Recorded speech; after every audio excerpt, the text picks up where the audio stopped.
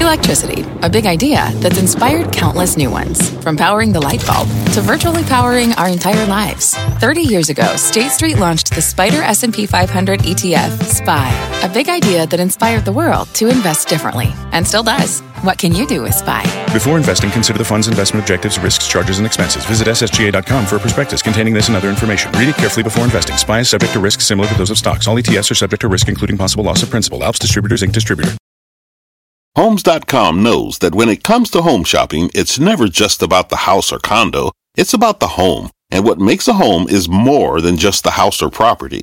It's the location and neighborhood. If you have kids, it's also schools, nearby parks, and transportation options. That's why Homes.com goes above and beyond to bring home shoppers the in-depth information they need to find the right home. And when I say in-depth, I'm talking deep. Each listing features comprehensive information about the neighborhood, complete with a video guide. They also have details about local schools with test scores, state rankings, and student-to-teacher ratio. They even have an agent directory with the sales history of each agent. So when it comes to finding a home, not just a house, this is everything you need to know, all in one place. Homes.com. We've done your homework. My mission is simple: to make you money. I'm here to level the playing field for all investors. There's always a bull market somewhere, and I promise to help you find it. Mad Money starts now. Hey, I'm Cramer. Welcome to Mad Money. Welcome to Cramer. Other people make friends. I'm just trying to make you some money. My job is not just to entertain you, but to educate and also to teach you. So call me at 1-800-743-CNBC or tweet me at Jim Cramer.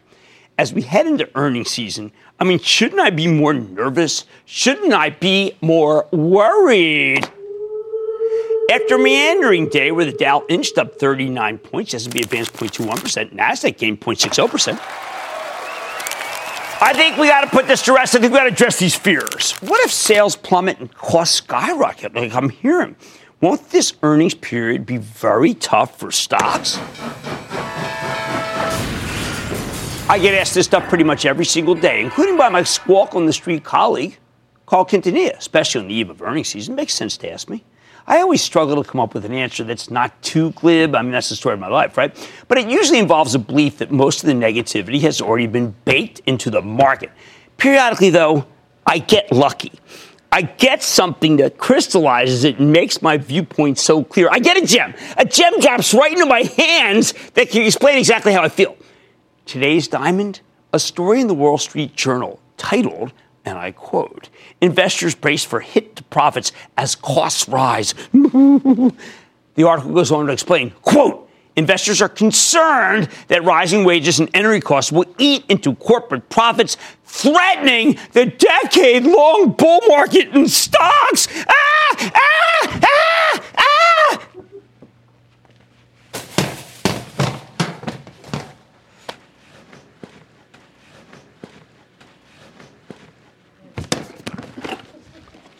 You might think that this is a negative article, but as far as I'm concerned, negativity is a pretty good reason to be bullish, not bearish.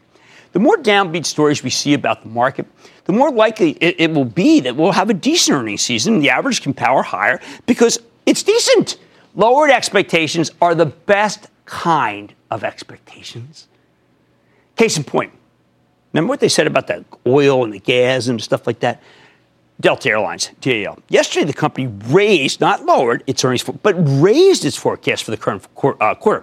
They're talking about 85 to 95 cents per share. Wall Street was only looking for 80 cents. This is a dramatic upside pre-announcement. It is much better. And by the way, the revenues were sharply better than expected, too. In response, Delta shot up 6% yesterday before tacking on another 3% run today. That was a fabulous move. It was fueled by what? By negativity. The public and even a lot of hedge funds were thinking along the same lines as the Wall Street Journal writer. They expected Delta to have weak traffic and much higher fuel costs, which of course would be the kiss of death.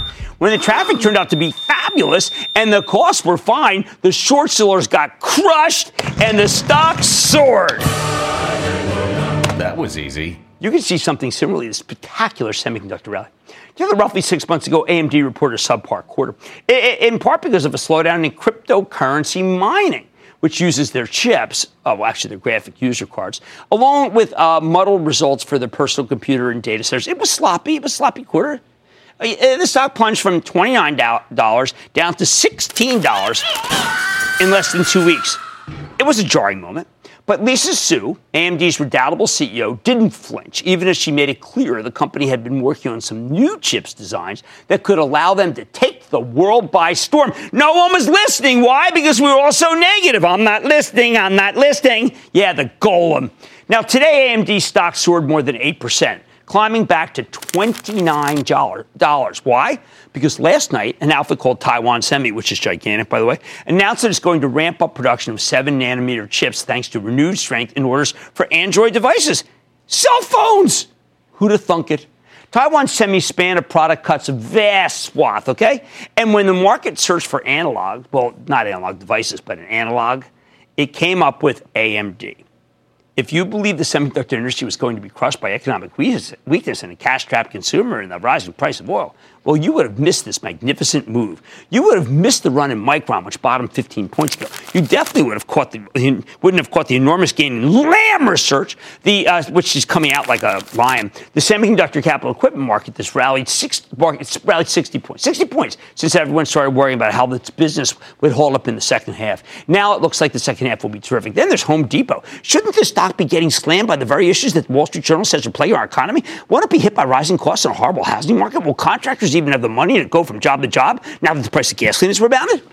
When Home Depot reported its most recent quarter, they told the story of a quarter spoiled by bad weather all over the country. It was unimaginable, but they told it. Because everyone's so inclined to be pessimistic, people didn't believe CEO Craig Menear when he explained that he never blames the weather for weakness, but this time was different. They didn't believe Home Depot's incredible CFO, Carol Tomei, when she said it's business as usual. Don't worry, things are going to bounce back. Positive trends. That's why the stock fell from $180 to $179 straight line. People have gotten too bullish about the stock, and now they learned a hard lesson that they can get hammered owning even the best of retailers when costs rise and demand weakens. Wait a second. Maybe that's the wrong reason. See, Home Depot now trades at $198. You had to buy it when everyone else was fleeing in terror. Now you have Home Depot's best-selling season right in front of them the next 2 weeks. It's their Black Friday, Saturday, and Sunday because of gardeners and grillers alike. Or how about the most obvious example, hidden in plain sight, like Edgar Allan Poe's purloined letter? I'm talking about Apple. The negative sentiment here seemed overwhelming. The American consumer was supposedly blown out by the coming slowdown. They were in the crosshairs of the Chinese government.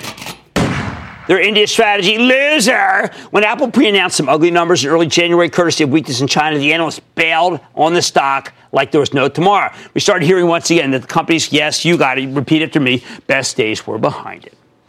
I didn't believe it, not one bit. So we flew out to see Tim Cook, the CEO, find out whether the gloom and the negativity were justified. We were so thrilled. He's willing to sit down with us. The stock was 150, down 80 points from its high.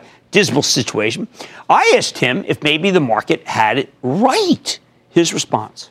I'm never surprised by the market, to be honest with you, because I think the market is quite emotional in the short term. And we sort of look through all of that. We think about the long term. And so when I look at the long-term health of the company, it has never been better. Now, look, you may think I'm an apple polisher to Tim Cook, but granted, we're hearing a lot of chatter about a potential trade deal with China, which presumably would be good news for Apple. But regardless, if you bought the stock when Tim Cook came on Mad Money and told us business had never been better long term, you would have gotten it at 150. If you listened to the headlines, the ones that bear a striking resemblance to the Wall Street Journal is now saying about the whole market, you would have sold Apple and missed out on a terrific 45-point gain as the stock closed today at 195. Of course, the purists are saying I'm gun jumping. I'm used to that. We haven't seen earnings season yet, they say, but the more negative stories that we read, like the piece in the Journal, the more likely we'll be able to take anything not so hot in stride. It's only when expectations are high that you really get in trouble, not when they're low. Still, there are always going to be quarters like the Grim Reaper that visited Walgreens yesterday. However, that was caused by a combination of managerial incompetence and brutal competition. That's not the kind of thing I'm talking about. I'm talking about the stocks of companies that are supposed to be turning down because of a weaker economy. Bottom line, I'm sure some companies really will be hurt by the economy or by rising gasoline prices and higher labor costs. But when everybody's worried about this stuff, that's the best time not to sell, but to buy. Okay, let's take calls. Okay, let's go to Bob in New York. Bob. Jim, a big booyah from the best NFL team in Pennsylvania, the Pittsburgh Steelers.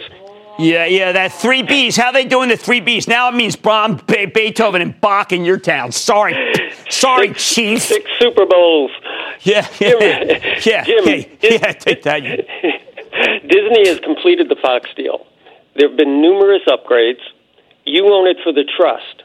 There is, however, an outlier. Zach's investment went from a hold to an outright sell. What do they see that most of us don't? I think what they see, other than the fact that you obviously are challenged to see because you're fan of the Steelers, what they see is that they think that Bob Iger is going to cut numbers when he has the meeting. And I got to tell you, that may very well be happening. So you're a member of the club, obviously, Excellence Plus. Be aware that we think that could happen too, but we just want to buy more when it happens. And I'm just kidding about the Steelers. I think that next year, Le'Veon Bell and Antonio Brown are going to bring it back. Sorry. All right. When everyone thinks things are going to be bad, that's the best time to invest. That's when you put the money to work. On Mad Money tonight, all tobacco stocks are not created equal. It's a head-to-head battle. 2 stocks enter, but one is going to ashes.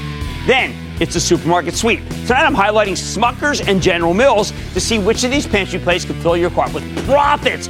And are all the unknowns in the market draining your energy? I'm going to tell you whether Dominion Energy could give you a boost. So stick with Cramer. Don't miss a second of Mad Money. Follow @Jim Cramer on Twitter. Have a question? Tweet Cramer. #MadTweets. Send Jim an email to madmoney@cnbc.com or give us a call at 1-800-743-CNBC. Miss something? Head to madmoney.cnbc.com. Take your business further with the smart and flexible American Express Business Gold Card. It offers flexible spending capacity that adapts to your business. You can also earn up to $395 in annual statement credits on eligible purchases at select business merchants. That's the powerful backing of American Express. Terms apply. Learn more at americanexpress.com/business gold card. Fact. Running a business is not getting easier on your wallet. With higher expenses on materials, employees, distribution, and borrowing, everything costs more. Also a fact. Smart businesses are reducing costs and headaches by graduating to NetSuite by Oracle. NetSuite is the #1 cloud financial system, bringing accounting, financial management, inventory, and HR into one platform and one source of truth. With NetSuite, you reduce IT costs because NetSuite lives in the cloud with no hardware required, accessed from anywhere. You can cut the cost of maintaining multiple systems because you've got one unified business management suite. You improve efficiency by bringing all your major business processes into one platform, slashing manual tasks and errors. Over 37,000 companies have already made the move. See how you'll profit with NetSuite, and then you can think of all the ways you could be spending the money you save. Company retreat in Malibu, anyone? By popular demand, NetSuite is offering a one-of-a-kind flexible financing program for a few more weeks. Head to netsuite.com to start saving. I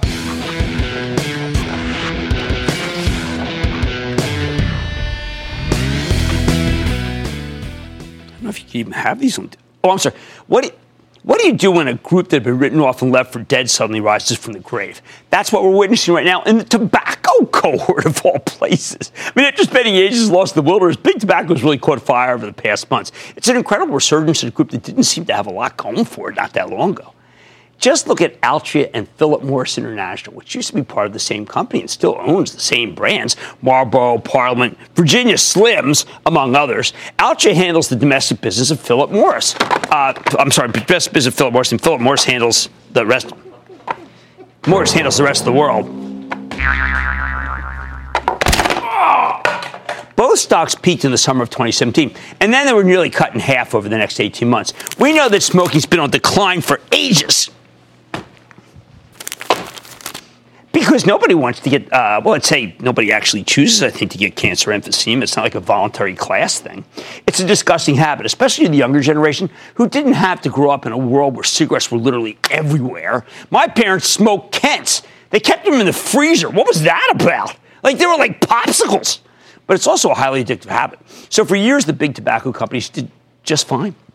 Just when it seemed like nothing could derail the likes of Altria and Philip Morris, they slam head first into a retaining wall. They slam into vaping. Yet big tobacco got disrupted by electronic cigarettes, especially Juul. That's Juul.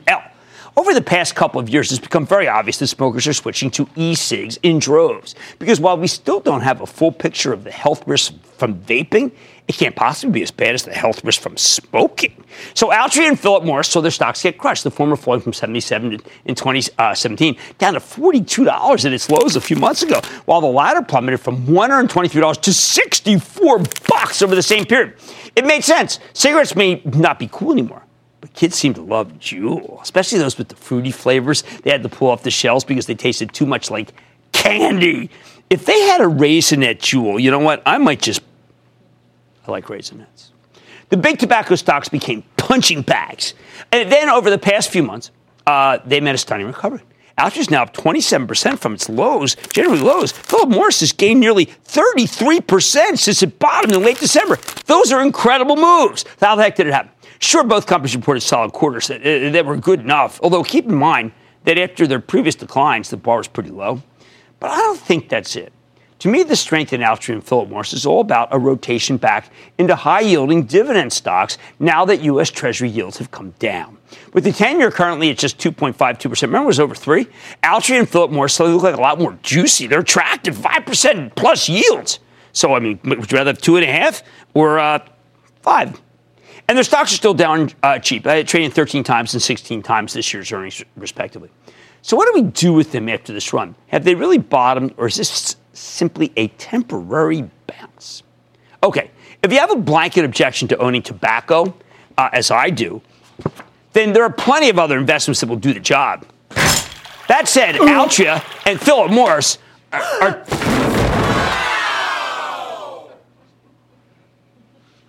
two very similar companies that have started to diverge in fairly dramatic ways. And I think we can learn a lot from the contrast here. I think Altria has become the better stock. Why? Well, first, let me walk you through the similarities. Then we're going to get to the ways this company has been setting itself apart. You got to remember, Altria and Philip Morris International used to be they're the same company. The old Altria spun off its overseas business as PM in 2007. For the most part, they're basically selling the same cigarettes, just in different regions. Virginia Slims. I didn't want these like the preferred tobacco for like athletes, tennis players, something like that. Both companies face some of the same problems. Their primary business has a tendency to kill customers.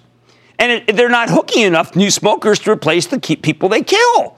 In short, Altria and Philip Morris are in secular decline. And that decline has only accelerated thanks to the rise of vaping. Year after year, the tobacco industry has fewer and fewer customers. Wonder why. In 2016, 15.5% of U.S. adults were smokers. It's down to 14% in 2017. Most recent year we have numbers for. The decline for young adults was even more dramatic, from 13% down to 10%. And a lot of that market share is going to e-cigarettes led by Juul. For a while, both Altria and Philip Morris had the same response to this crisis. They spent a long time working in concert to develop their so-called reduced risk products. And a few years ago, they rolled out this e-cigarette brand. It was called IQOS. I mean, could you come up with a dumber name? Well, I guess if you called them like death sticks or something. Philip Morris sells them overseas, and Altria has the rights to them in the United States, although the company is still waiting on FDA approval before they can start selling them. But recently, Altria has begun taking a much more aggressive and I think actually thoughtful approach. In December, the company announced not one, but two major moonshot announcements that could potentially transform the business down the road. First, Altria spent $1.8 billion to acquire a 45% stake in Cronos Group, the Canadian cannabis play, with warrants that let them take a controlling interest in the company if they feel like it. Now, that may not sound like much when you consider that Altria is a $103 billion company, but I think the Cronos deal, with that great management, Cronos, shows that these guys know that the future lies beyond tobacco. It gives Altria some badly needed growth in a brand new market that has a lot in common with the cigarette business, but doesn't kill as many people that I know of. Second, 2 weeks later, Altria shells out $12.8 billion for, yes, the aforementioned Juul, a 35% stake in Juul, to be crazy. They call it Juul Labs. The rapidly growing e-cigarette play that has devastated the competition. Juul bills itself as a safer alternative to regular cigarettes because there's no combustion and thus no smoke. And it's smoke that causes most of the health problems. It's also much more effective at helping people quit smoking than Nicorette gum or the patch because nicotine hits you just as fast as it would with a regular cigarette. You know what? I actually think that Juul, look, I'm not in favor of smoking, but this gets a bad rap versus tobacco. I mean, think about it. They've limited distribution dramatically to prevent kids from getting their hands on the stuff. I think Juul should just go to the FDA and get their device approved as a prescription product for smoking cessation. They, when I put that to them, they don't really want it. They want to be a commercial business. But either way, this is a very smart move by Altria. On the other hand, Philip Morris International seems focused on continuing to build out that IQOS platform. Maybe something that Microsoft puts out, right? It's an OS, IQ. In order to capture some of the smokers who switch to vaping. However, with Juul expanding overseas, they're now in Europe. I wonder if Philip Morris has the ability to compete. I mean, this thing is great. Well, I mean, bad, great. You know what I mean? I mean, bad, but also great.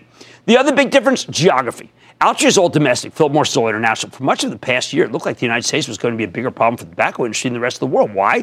Because Scott Gottlieb, the thoughtful head of the FDA, has been very tough on these companies. He seems to like products that don't kill people. What can he do? We've heard rumors of a potential ban of menthol cigarettes, and Gottlieb's been a staunch opponent of vaping because it's getting so many children hooked on nicotine. He seems to think that's wrong. But Gottlieb announced his resignation about a month ago, and Friday is his final day on the job, which is unfortunate. He's a very thoughtful man. Everybody I know in pharma, both big and little, thinks he's the greatest, or at least they tell me. Given the pro-business nature of the Trump administration, I bet his replacement would be more friendly to Altria. The bottom line, if I had to choose between these big tobacco titans, I'd pick Altria here, as the company's taking aggressive action to offset the secular decline in smoking. I mean, look, Philip Morris International, we know that when you go overseas, you used to have to wash your hair, because there's so much people smoking, but if you lose, you don't have to worry. But anyway, Philip Morris has a 5.6% yield, and you know what? That yield may be too enticing to ignore. Again, I hate cigarettes, would never buy them, but for those who don't feel that this product, if you don't mind, buy Altria. It's hard to just say I want to recommend it because I can't. Sorry. Hey, much more Mad Money ahead. Does your portfolio need something to snack on? I'm hitting the grocery aisles to find you the best value proposition. Sorry, no coupon needed. Then what's ahead for the utility stocks now that there are no more rate hikes on the horizon? Well, I'm talking to the CEO of Dominion. And Dave & Buster's may be known for its games, but the stock is all business. I'm eyeing the company fresh off of earnings, so stay with Cramer! When you're hiring, the best way to search for a candidate isn't to search at all. Don't search, match with Indeed. Indeed is your matching and hiring platform with over 350 million global monthly visitors, according to Indeed data, and a matching engine that helps you find quality candidates fast. Use Indeed for scheduling, screening, and messaging to connect with candidates faster. Plus, 93% of employers agree Indeed delivers the highest quality matches compared to other job sites, according to a recent Indeed survey. Leveraging over 140 million qualifications and preferences every day, Indeed's matching engine is constantly learning from your preferences. Join more than 3.5 million businesses worldwide that use Indeed. Listeners of this show will get a $75 sponsored job credit to get your jobs more visibility at Indeed.com/madmoney. Just go to Indeed.com/madmoney right now and support this show by saying you heard about Indeed on this podcast. Indeed.com/madmoney. Terms and conditions apply. Need to hire? You need Indeed.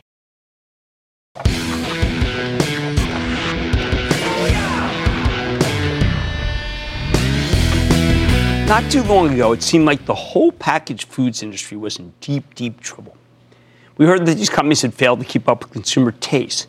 They're old-fashioned pantry plays in a world where everyone wants natural and organic. We heard they were being eaten alive by rising transportation costs, which served to squeeze margins in an already low-margin business. we saw how major leaders in the group like Kraft Heinz just collapsed. These food names are supposed to be the ultimate defensive stocks, built on slow and steady businesses that could deliver in both good times and bad. Even after the whole group spent the last year getting hammered, the conventional wisdom still held that the food stocks were fundamentally defensive. Then in late February, Kraft Heinz made a mockery of the conventional wisdom, with its stock plunging from $48 to just under $35 in a single session, thanks to a horrific quarter. Now, 2018 had already been a horror show for the food court. General Mills, Kraft Heinz, J.M. Smucker, ConAgra, Campbell's Soup, all racked up huge losses. Kellogg was the best performer among the majors, and even it was down 13%. Jeez, it was awful. However, if we've learned anything about the beginning of 2019, it's not everybody in this industry is another Kraft Heinz. So far this year, the packaged food stocks have made a magnificent comeback. And not just because their stocks sold off too much during the fourth quarter bear market, like so many stocks, including the semiconductors. No, many of the food names are rallying the old-fashioned way by posting excellent earnings reports. And I'll tell you what the standouts are. J.M. Smucker, up 26% from its late December lows. And General Mills has done even better. It's up 38% over the same period. Those are stunning for defensive stocks. Both companies reported fabulous quarters last month, and their stocks have soared into the stratosphere. But how is that possible? How can you have a household name like Kraft Heinz melting down like whiz on a cheesesteak at Geno's, at the same time General Mills and Smucker doing incredibly well? And more important, are the moves sustainable?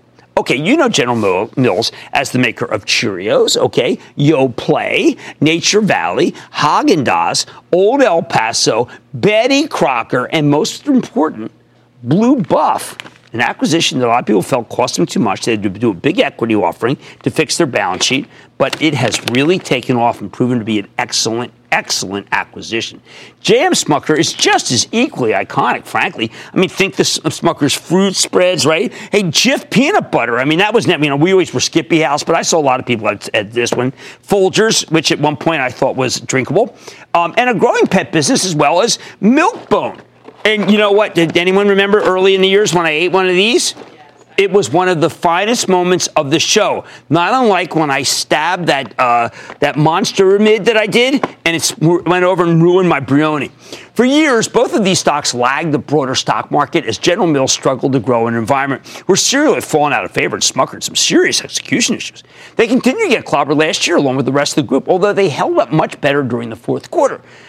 Because their dividends offered real protection against the meltdown. Smucker finally gave up the ghost in late November after it reported a not-so-hot quarter and cut its full-year guidance. I thought that was surprising. I didn't think that they could do that. I thought they were doing better. General Mills, on the other hand, delivered a better-than-feared quarter in December, which is one reason why its stock managed to bottom about a week before the rest of the market. Still, late last year, the prognosis for the whole group seemed grim. But now we know that prognosis was wrong. General Mills and Smucker have come roaring back to life. In part, that's because their stocks simply got way too cheap.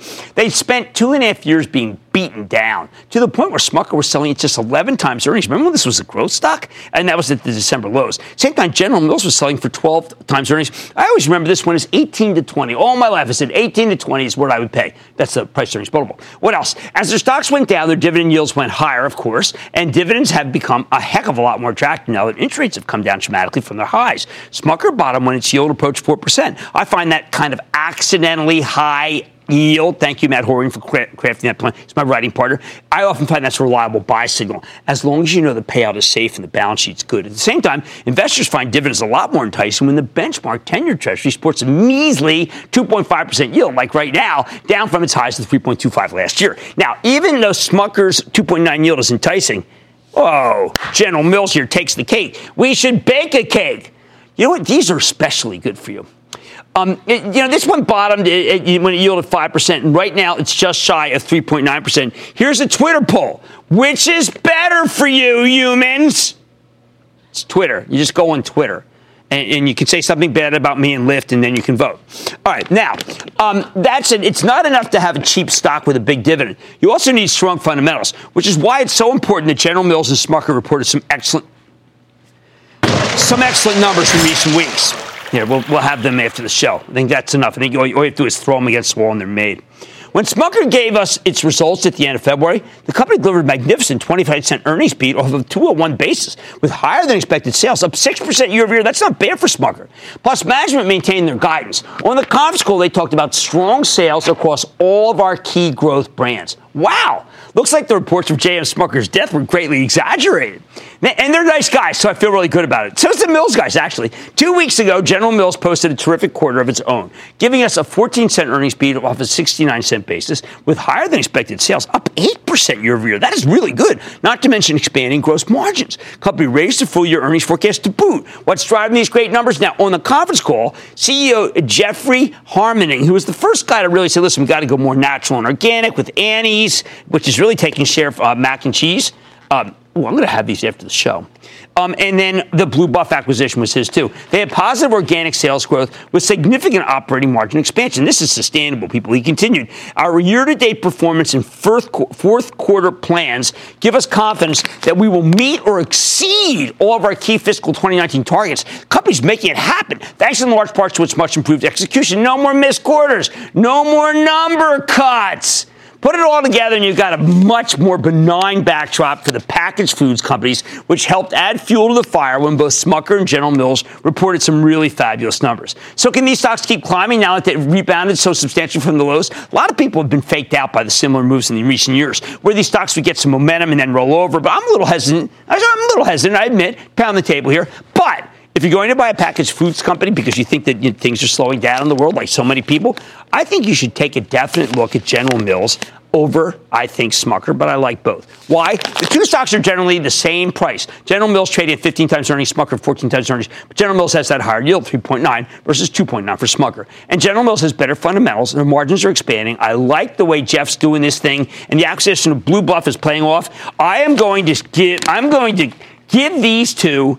One's going to go to Everest, and one's going to go to Xilinx, and what's also known as Bob Marley. And Xilinx, let me tell you something. He will eat the bag and leave the treats, but Everest knows to eat what's inside. Smucker's still seeing some softness in its own big heart pet food business. I'm less confident on management's abilities right here to execute as well.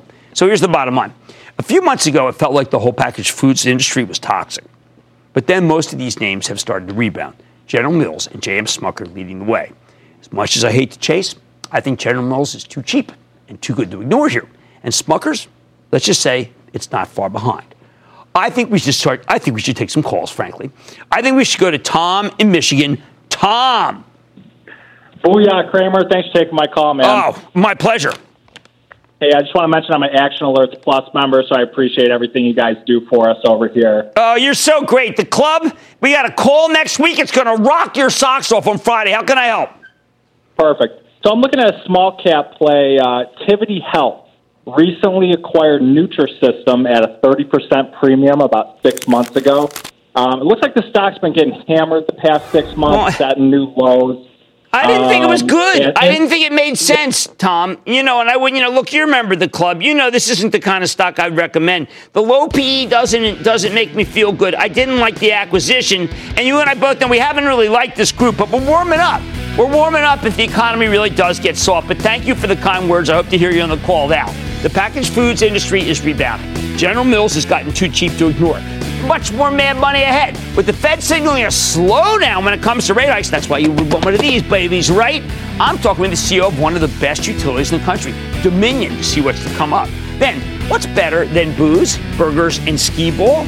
I think making money off of all three. I'm digging into Dave & Buster's to see if this mecca of games and grub can be the ticket to profits. And all your calls rapid fire in today's edition of the Lightning Round. So stick with Uncrustables and stick with Cramer.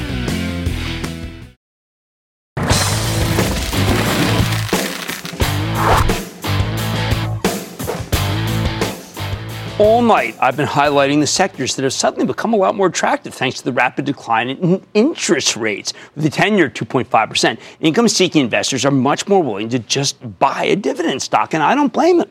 You know what? That includes the utilities, another slow and steady group with juicy dividends. Take Dominion Energy, long one of my favorites, the huge utility with some major natural gas production and transmission assets, including a liquefied natural gas terminal in Maryland. It represents one of the few ways to export this cheap, plentiful fuel overseas. Now, Dominion stock is moved up nicely over the last few months, and even here still it sports a notoriously BIG yield of 4.8%. Plus, unlike the rest of the utilities, this one actually has a catalyst. See, in January, Dominion closed on its acquisition of SCANA, the troubled South Carolina-based utility, which is now in the process of integrating. Can that give us more upside here? Let's take a closer look with Tom Farrell. He's the chairman, president, and CEO of Dominion Energy. Get a better sense of how the company's doing and where it's headed. Now that the SCANA deal is complete, Mr. Farrell, welcome back to Mad Money. Great to be with you, Jim. All right, so, Tom, I'm reading the local papers in South Carolina. They're telling me April 15th, get ready. You're going to be running. You're going to see a lot of trucks. You're going to see a lot of activity from Dominion. How do you expect it to go? Should go really well. We closed on the transaction actually on January 1st. And what's happening in a couple of weeks is the name change in South Carolina. We'll eliminate the old names, the old South Carolina utility, and everybody will see Dominion Energy trucks in hard hats and shirts, et cetera. Do you think people even know? I mean, I know that the legislature made you give people a rate cut, but I was just trying to figure, I mean, does the average person understand that their big energy company got in trouble over a nuclear power plant, fell on hard times, and got acquired by a company that, frankly, I think was always better run? Well, I think the public there is well aware of what happened. There's lots of publicity around the Summer. The name of the plant they were expanding is called Summer, the nuclear plant. And it was well covered in the press throughout the state. So I think they're pretty well aware of what happened. It was a year-long process with the legislature first and the regulators at the end. But I think it came out to a place that was fair for everybody, fair for our shareholders and their customers in South Carolina. You know, sometimes I can't understand. I think you're one of the least controversial companies on earth, but a lot of people are worried about this expansion. I'm looking at a Barclays piece. This is from just a couple days ago, and it says, dividend cut debate is put to rest. Tom, was there ever really a debate about your dividend? Certainly not with us. Never been discussed. This year we increased our dividend 10%. We're looking at slowing the rate of growth on the dividend starting next year, but there's never been any discussion with anybody that I know of about cutting the dividend. It's just there'd be no reason whatsoever to do that. Okay, let's talk about some of the things you've got going that are pretty amazing, and I think somewhat controversial and polarizing. I don't think they should be, but I'm old-fashioned. Atlantic Coast Pipeline is a gigantic way for the Northeast to get off of hooked on imported oil, of all things, the worst fuel, and yet somehow this is a very controversial project. Could you explain to our viewers in big terms the pros and the cons and why you think the pros outweigh the cons? Well, what we're talking about is a 600-mile pipeline, Atlantic Coast Pipeline, that we are about 50-50 partnership with another utility, Duke Energy, out of North Carolina. Its sole purpose is to bring natural gas to end-use customers, utility customers in Virginia and North Carolina. We don't have enough pipeline capacity in the state of Virginia to serve our customers in the southeast part of the state. And Duke Energy wants to use the gas from the power plant, the gas from the pipeline to close coal plants to replace them with gas-fired power plants, much cleaner. The controversy is really only with a small group of people, environmental community. They're very exercised about it. I understand that. But the vast majority of Virginians are in favor of the pipeline, as they are in North Carolina. We've had fits and starts with it, but I have high confidence it'll be completed. Okay, it's important because you just made final decision to close 10 coal and old gas-fired units. Your utility has stated that you don't want to be on coal. You do a pipeline, you get off coal, the environment's cleaner. These are decisions that you're made out of concerns about the environment, correct? Yeah, Jim, when I started at Dominion, it's about 2 decades ago, we were about 55% of our power production came from coal. Last year, it was 12%. Right. And that's been largely replaced with renewables and natural gas. All right, so let's talk about liquefied natural gas. We often hear the president says, you know what, this could be a great chip for the Chinese want to buy our natural gas. Please tell the truth. You are sold out, and so is Cheniere. They can't make any more deals with the Chinese, correct? We certainly can't. I'm not sure about Cheniere, but we're sold out for 20 years to the Japanese and Indians. 20 years you're sold out. Well, I think that interests that 20 years. one more thing. You chose just a few days ago to have a sustainability, environmental, based and social governing day. Why did you do that? We actually were the first company. We're pretty sure any public company in the United States to hold a session like that. You are.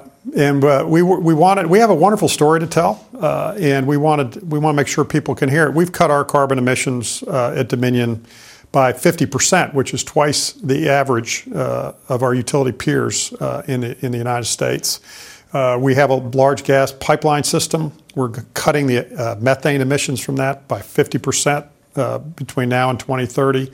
We're going to cut the carbon emissions out of our fleet by 80% by 2050. Fantastic story to tell. Lots of philanthropy, about $333 billion of philanthropy in just the last decade. So we have a lot of people are interested in those topics, and we wanted to make sure we got out the facts instead of what people say about us, which are often not based in the truth. Right. Now, I know I'm getting away, but I do want to point out that you also talked about diversity. You talked about pay. These are issues that you brought up, that you felt was important for the people, right? Yeah, we're actively recruiting people to our board and all of our ranks from all different walks of life. We've got all sorts of awards for Best for Diversity, Best for Women, Women's Choice Awards, Transparency, and our Political Giving Awards. We're trendsetters there. We're top quartile of the Just Capital rankings on social responsibility. We have a very good story to tell, and we just need to do a better job of telling it. Well, I'm glad you told it. I want to thank Tom Farrell. He's the chairman, president, CEO of Dominion Energy, 4.8% yielder, safe dividend. You heard that, going to go up over time. And a person who takes all of these issues about the environment they're very important. Why don't other companies do what he did? Why don't the other 499 companies in the S&P 500 have a day like he just did? Man Bunny's back into the room.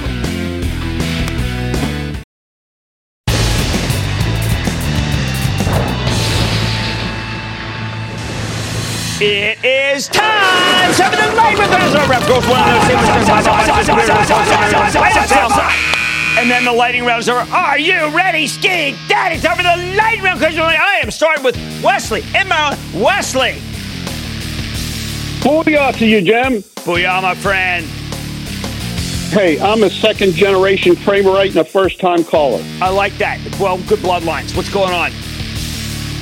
So all the talking heads are all over the map on Albemarle. That's a long-term play. Do you think the demand for lithium metal used for electric vehicle batteries can keep up with the increasing supply from Albemarle and the slew of emerging miners? I tell you, you can overwhelm demand with supply, and that sure seems to be the case. So we've been taking a pass on that one. John in New York. John! How are you, Jim? Thank you for taking my call. Of course, John. Questions about NOK Nokia.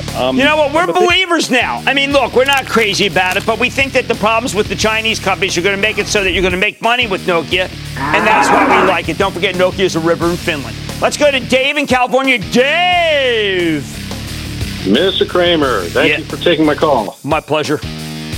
God forbid anything happens to you because of that debt, man. I will be completely lost here. Oh, man, you're very kind. Tell my wife. She's dialing me right now. You better have somebody to step into your super huge shoes here just in case you stub your toe at home. I'll tell you two are not going to go. My two daughters. They do not know I have a show, and they like Roku. Oh, well, I'm calling about On Semiconductor. Oh, man, I like On Semi. This is the kind of classic, just kind of plain vanilla. It's like a little Texas Instruments. I say keep buying it. Thank you for the kind words. I'm going to pass it on to my wife, and maybe I can get out of the doghouse. Let's go to Richard in Colorado. I'm sorry. Richard! Hey, Jim, I'm interested in Salesforce. What's your thinking right now? I don't think you should be interested. I think you should be buying. Mark Benioff is doing a great job. I think things are good. Let's not forget Keith Block. He's also doing a good job. And I think Salesforce is coming together, have another big quarter, and it'll be fine, and I'm not done. I'd like to speak to John in Rhode Island. John. Hey, Jim. I wanted to know your opinion on Brookdale Senior Living. No, Ventas is the only one I'm recommending. That group is very challenged right now. I'm not going to go down the food chain. How about Peter in Connecticut? Peter! Hi, Jim. Thanks for taking my call. My pleasure. My stock is Cree, and I think they've got a couple of good catalysts going forward. Yeah, they do. I mean, my only issue is we're not early on Cree. It's up 42% for the year, and I'm afraid we're going to get hurt if we get in there right now. And that, ladies and gentlemen, the conclusion of the Lightning Round! The Lightning Round is sponsored by TD Ameritrade.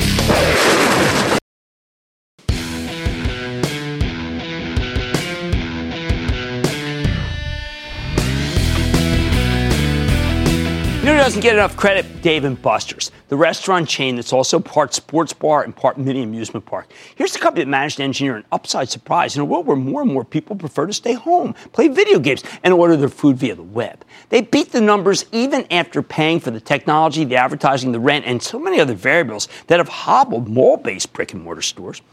It's not easy, but Dave & Buster's did it. Company earned 75 cents a share. Analysts were looking for 63. Same-store sales grew by 2.9. Analysts thought 2.1. So how did they pull it off? Dave & Buster's used everything at their disposal to generate excitement, to create an experience where people will throw money away playing games for near worthless prizes that have only small value to children. Let me break it down for you. First, the company demonstrated an incredible mastery of technology. Fully 55% of their sales come from amusements, and the old Dave & Buster's never really varied from the same old, same old. Now, though, they have virtual reality-based attractions that change regularly, so you have something new to experience each time you go. I used to dread going there because my kids would eventually get bored, seeing as they'd already played everything. We'd end up throwing money away at the claw, where we would watch the darn thing, smash our hopes over and over again until we find it up hooking, well, you know, a 5-cent doll made in China for about $32 and change when we're finished. That's not a problem anymore. Second, because of the tight labor market, the company did have to give people raises. But they're using technology to better organize shifts, meaning those workers are more efficient. That's why 5% wage inflation and higher medical insurance costs weren't even enough to wreck the quarter. In fact, they only ended up costing Dave & Buster's 110 basis points year over year, which is remarkable. It didn't hurt that they streamlined the menu. I can tell you from personal experience owning restaurants that this really cuts back on the amount of kitchen labor you need. Third, the company keeps putting up terrific unit growth. The best part of the conference call, I thought, was Dave & Buster's has 125 stores now, and they think they can double that number in a few years. How can they do that?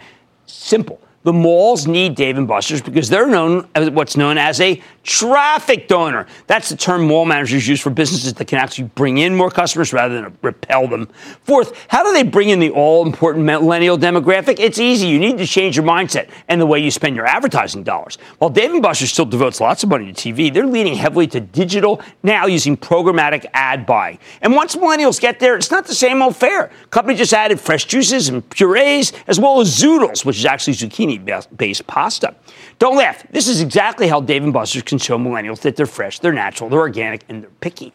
Of course, they're now rolling out a mobile app, although I can't figure out exactly how to work, and they have a rewards program, another must that gives customers just enough discounts to make them want to come back. Finally, Dave & Buster's just hired a chief information officer from none other than Royal Caribbean, a brilliant move because the cruise lines are more adept at squeezing money out of their patrons than anyone else on Earth. I know each of these points seems pedestrian. Virtual reality, labor-saving technology, better gaming investment, digital advertising, less processed food, shrewd use of retail vacancies. But in the end, the combination is exactly what makes Dave & Buster's the stock to own in the retail group in a successful 2019. Stick with Cramer.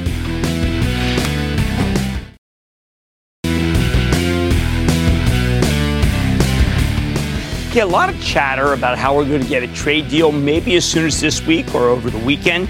And let me tell you something. Here's what you're going to hear because people are so negative. Sell the news on the trade deal. So you might expect things will go down. That'll be counterintuitive. Here's why. Because a lot of companies that are about to report have been hurt by China. Let's take FedEx that just reported. China was bad. If China swings for them in good, well, that's going to really move their earnings for 2019.